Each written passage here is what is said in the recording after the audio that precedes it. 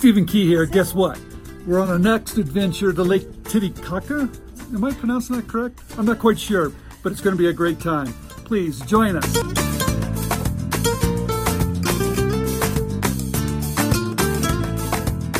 This adventure... Hey, Stephen Key here and Janice. And guess what? We're on our next adventure, heading off to where? We're at Lake Titicaca, an amazing name to be sure, and we're going to visit the floating islands today. These islands are built completely on reeds and they float on the water. We're going to meet the indigenous people who live there, see some local customs, and eat local food. Clearly, Janice does this much better than I do. Of course. So stay tuned.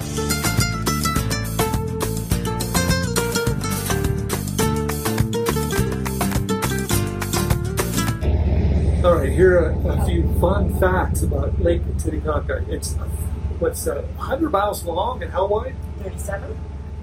Oh, that's a big lake. And it's how high? We're above 13,000 feet, which makes it the highest navigable lake in the world. There are other lakes, maybe up in the Alps or, in high mountains, but they're small.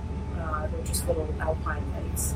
And this one is very large, and so it can be boated on and used for transportation and fishing and all that stuff. And very cold, too. Definitely.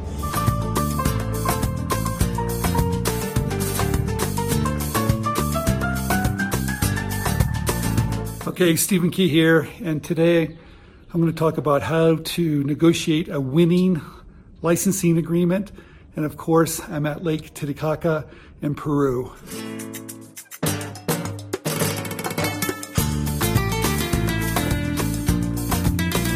Okay, you've done everything right. You made that sales sheet. You created a great product that a company wants. And now you're waiting for that licensing agreement to come on over to you so you can start negotiating. But I'm here to tell you, negotiation starts way before you get the contract. And most people don't understand that. And let me try to explain. Number one, the way you file your intellectual property and the way you structure your intellectual property has a lot to do with leveraging a winning licensing agreement.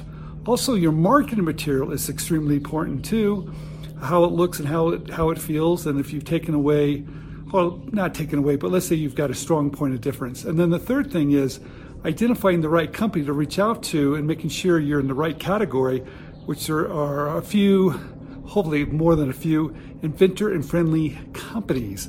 So your negotiating licensing agreement starts very early on, not when you actually get a licensing agreement.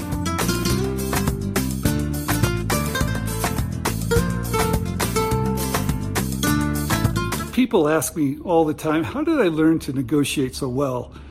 Well, first of all, as you know, I started my career selling things I made at street fairs and county fairs and state fairs, all through California. And I learned a lot about people. I learned a lot about how to negotiate.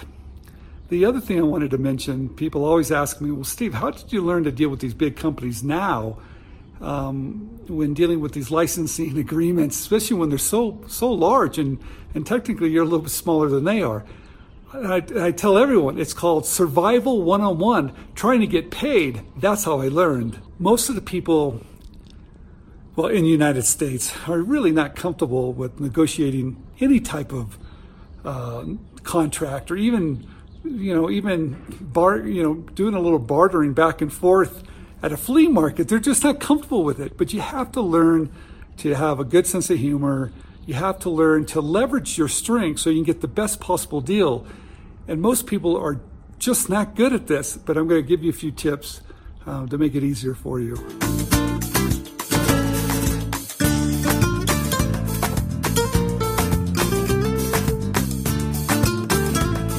Here's the first tip I'm going to give you.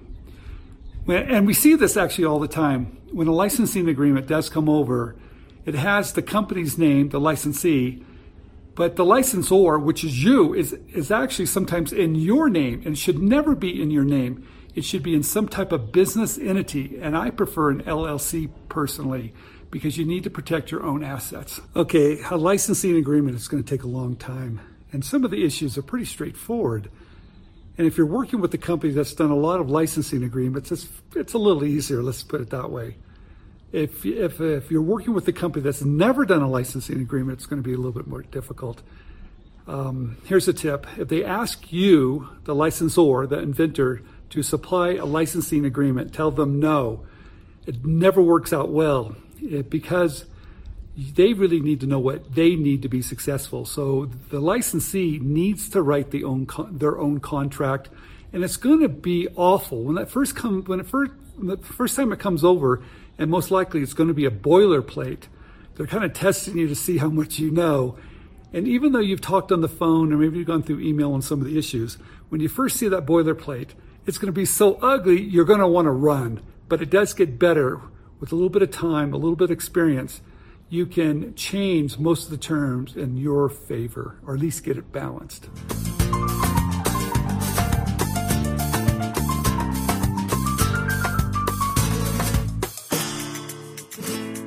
There's going to be many hard issues to negotiate, and I'm going to go through with just a few of them. I think one of the hardest things to negotiate, or basically comes up in a lot of contracts, and we're seeing a lot of it lately, is that the company wants to own your intellectual property in exchange for a royalty rate.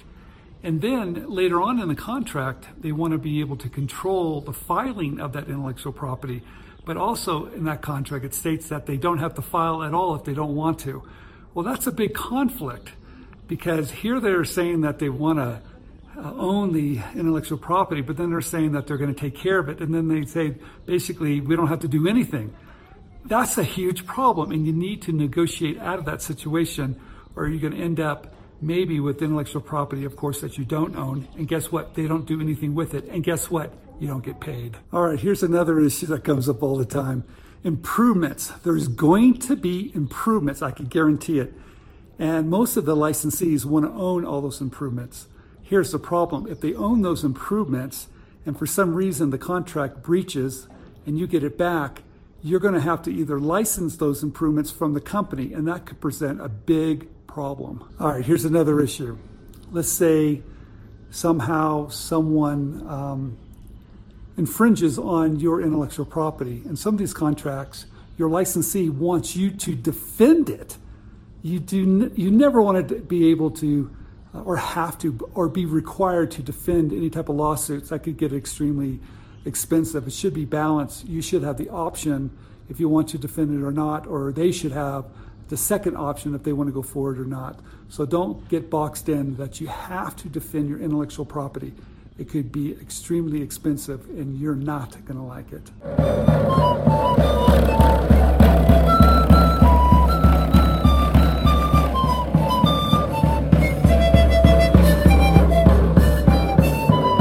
Here's another thing I see in licensing agreements all the time.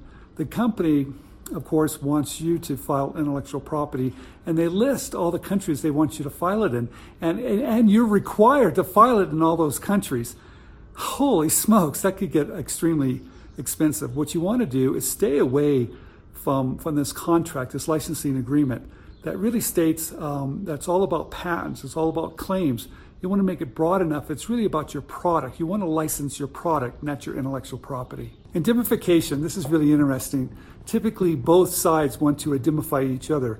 In other words, a company is going to indemnify you over any type of loss or any type of exposure financially, and they should, because they're doing all the manufacturing, selling, and distribution.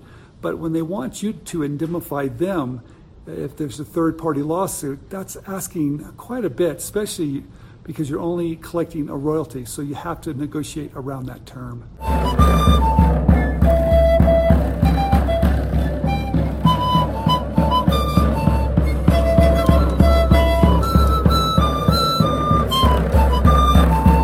Audit clauses, I see them all the time. Sometimes they're pretty vague. There needs to be more clarification. Typically, you can audit them once a year, but if there is a discrepancy, they usually pay for it. Then they'll pay for the audit, and sometimes they'll even pay the interest on that money. So make sure you have an audit clause that specifies all these little details. Don't make it too vague, because they try to make it very vague. Insurance, they have to have insurance, and you want to be named on the policy. It's pretty standard. All retailers require insurance, so if there's no product liability insurance, make sure it's in there and you're on the policy, and make sure it's in the millions of dollars.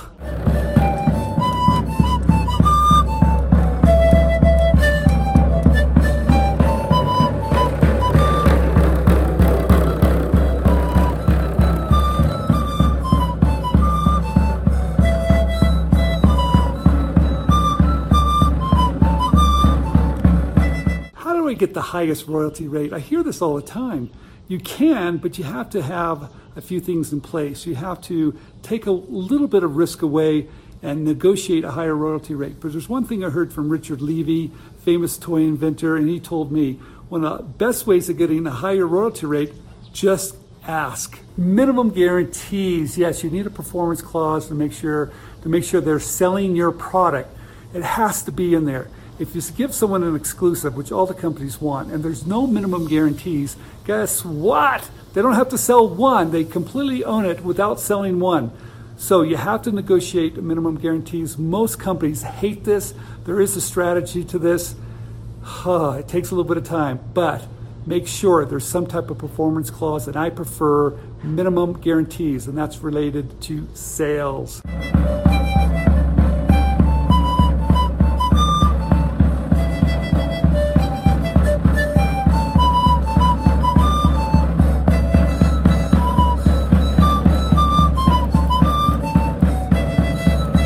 Bankruptcy clause, if you're dealing with a company potentially, especially a small company that can or potentially can go in bankruptcy, you better have some good language in there that states if they go into bankruptcy, they have to give everything back to you. That breaches the contracts, so you don't get caught up in court with some licensing agreement with some company that you can't get it back.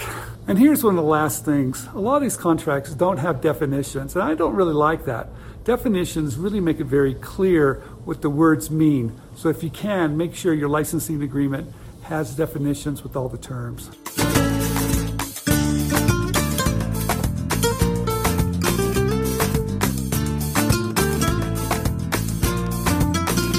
As I said this before, this is not easy to do, and I've been doing it for over 30 years. So you're going to need someone. If you need us, contact us, but make sure you have someone that knows the business terms. And before you sign any licensing agreement, make sure you have a licensing attorney review it.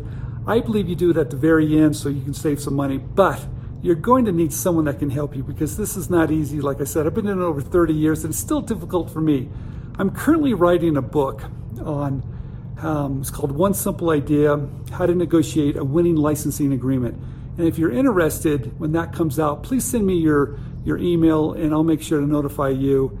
It's going to take a little bit of time. There's a lot of topics, and I'm going to cover every topic in every category and how to negotiate around those difficult terms so you can come out on top, or at least make it a little pretty balanced licensing agreement.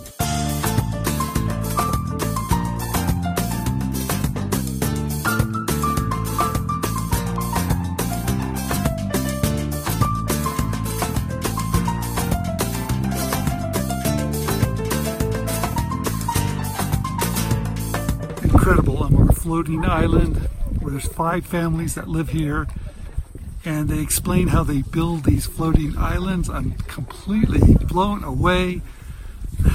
What a great experience.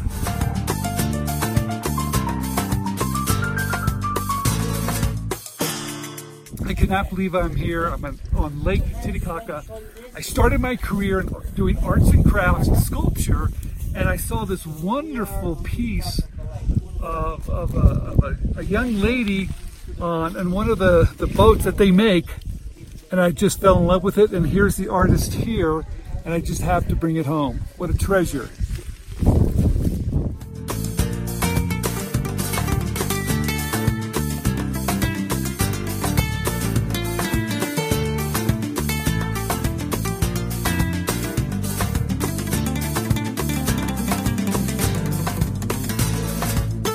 Janice and I are taking a little boat ride.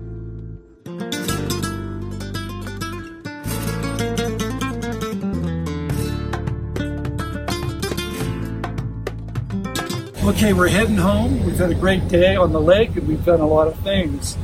First of all, we visited an island and we got to meet some amazing people. And also, well, we had lunch on a different island, and it's called Pachamanca, and it's where they cook the food in the earth with hot stones, and they cook it in layers. So there were potatoes, on top of that was chicken, followed by fish, followed by bananas that were cooked. But Janice, just getting to the restaurant, we had to walk through a farm and kind of a cow patty situation going we were on. Stepping around some significant items that you wouldn't want to step on. But the food was fantastic. And then we ended up going to this wonderful floating island and spent some time with the 5 families on that floating island. And then we got in this, there's got a special little boat that we took a little ride in. Absolutely. And we saw how they made these floating islands out of cutting reeds and stacking them, how they made their boats, how they used them to hunt birds and collect eggs, and of course go fishing since they live in a lake. Very different lifestyle. But they do have solar panels now. Yeah, and I think they have a cell phone too. I don't know, but there were light bulbs inside their little huts. So it was an unusual mix of technology and nature. So we had a great day on Lake Titicaca, what a name. And we're heading back to the hotel, so thank you everybody for watching this video.